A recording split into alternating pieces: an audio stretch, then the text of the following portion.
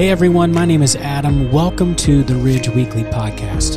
This week's devotional is from Ian Young, the middle school director at the Ridge. We hope that this will encourage and inspire you as you continue to grow in your relationship with God and others.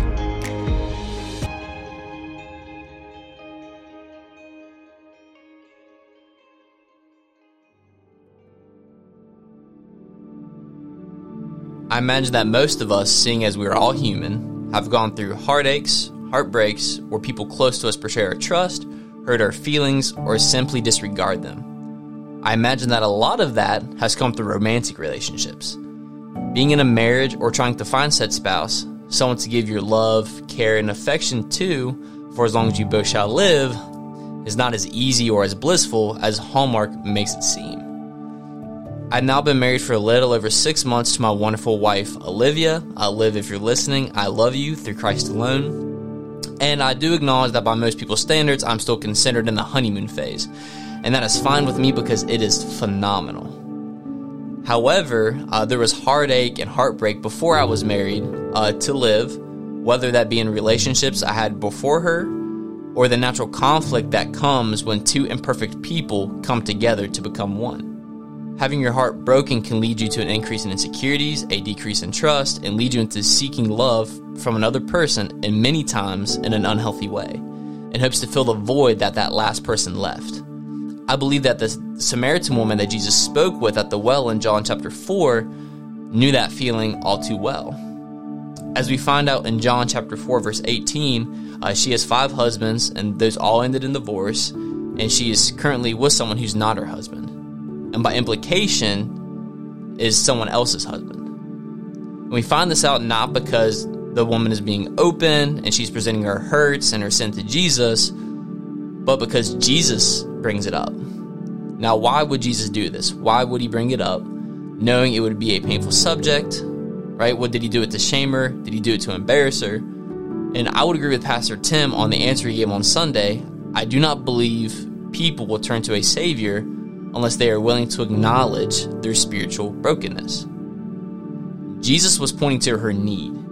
He was pointing to her broken heart, not caused by these men, but caused by her ongoing rejection of God.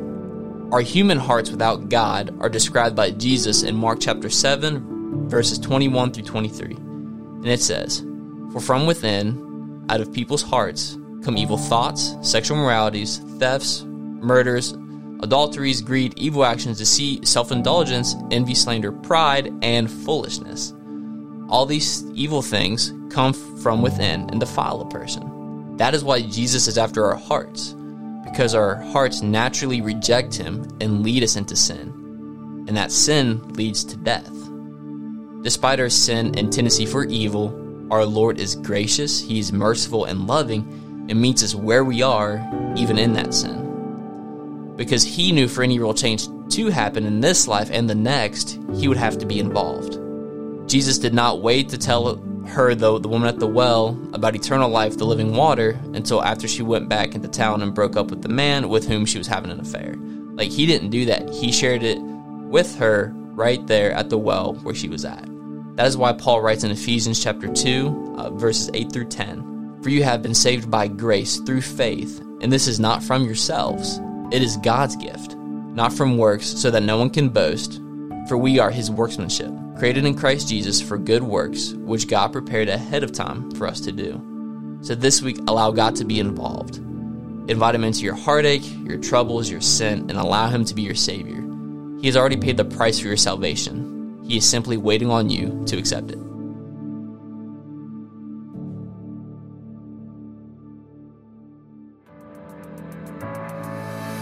Thanks for listening to the Ridge Weekly Podcast. If you'd like to hear more messages now, you can check out our past series at theridge.church/messages or download the free Ridge app. Thanks again for listening, and we will see you next time.